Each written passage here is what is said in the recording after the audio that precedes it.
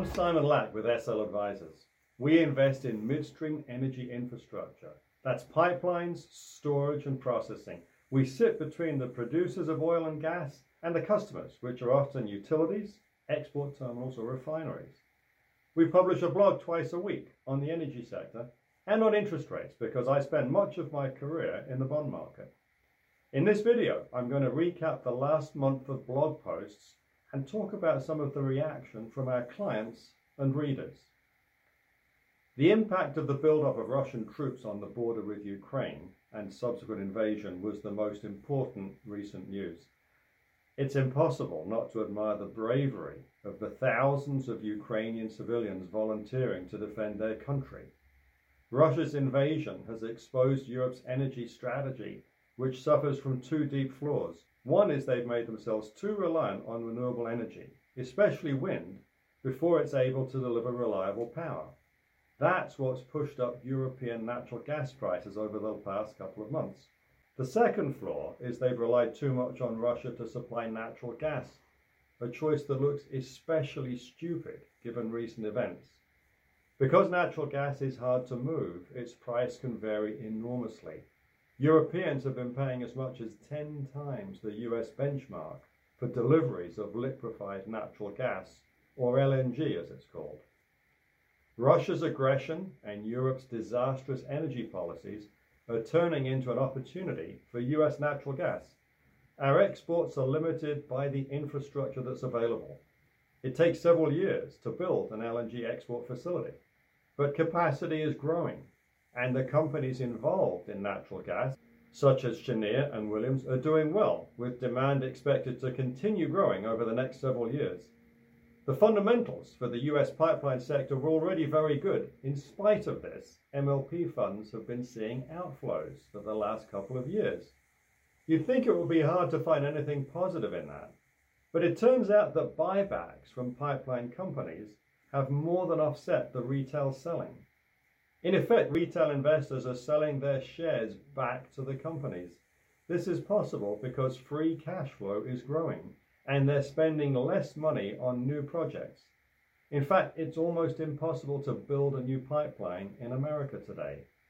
Climate extremists may not like this, but because of them, the sector is performing much better. With fewer projects to spend money on, pipeline companies can raise dividends, reduce leverage, and buy back stock.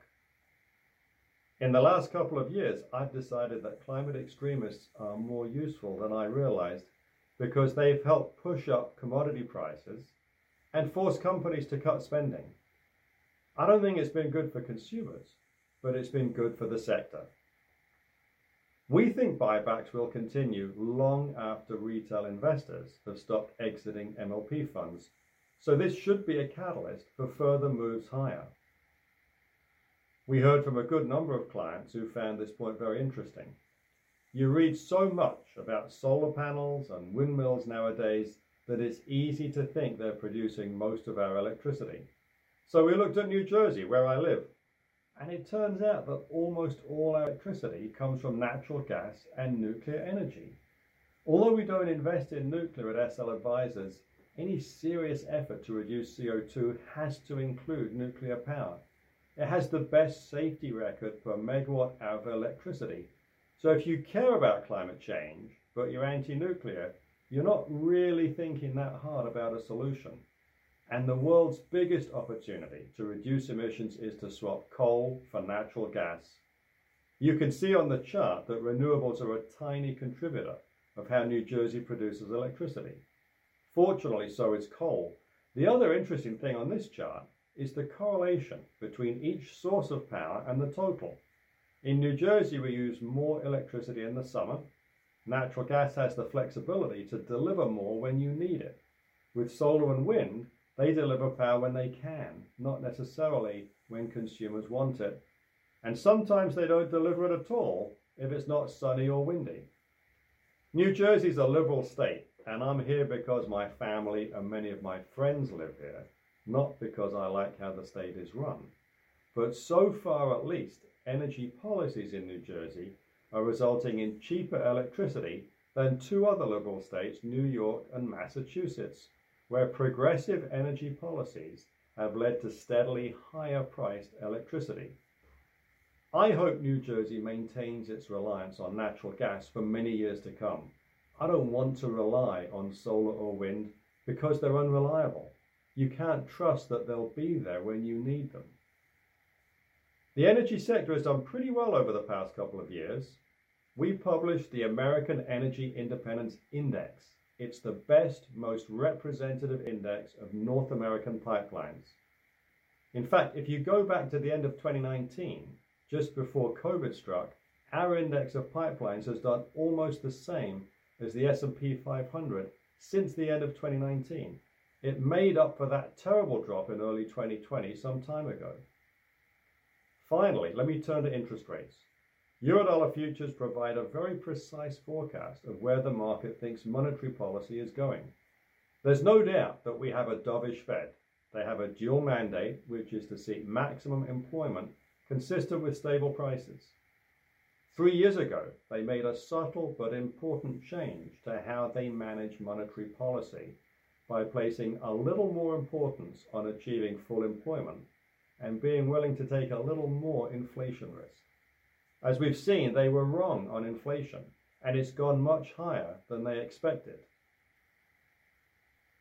The futures market is currently priced for the Fed funds rate to peak at around 2%.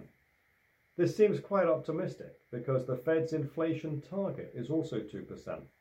So it means that the Fed is going to get inflation back to 2% without even raising rates above that. I think the odds are the market will price in a higher peak in rates before too long. JP Morgan, for example, thinks they'll have to move closer to 2.5%. One reason for the market's fairly benign outlook is that every time the Fed raises rates, the peak is lower than before. This chart shows the yield on the 2-year Treasury note alongside inflation. So a lot of people obviously think that pattern will repeat. The problem is that inflation is higher than in past cycles. So we'll just have to see how that turns out. But our thinking is that the rate cycle peak will need to be a little higher, and it'll still be hard to get inflation back down to 2% anytime soon. If you read our blog regularly, I hope you enjoy it. And if you haven't seen it yet, I hope this video will persuade you to take a look. We always love to hear from you. So if you have any comments or blog ideas, let me know. To find out more about what we're thinking, visit our website, sl-advisors.com. I'm Simon Lapp with SL Advisors. Thank you for watching this video.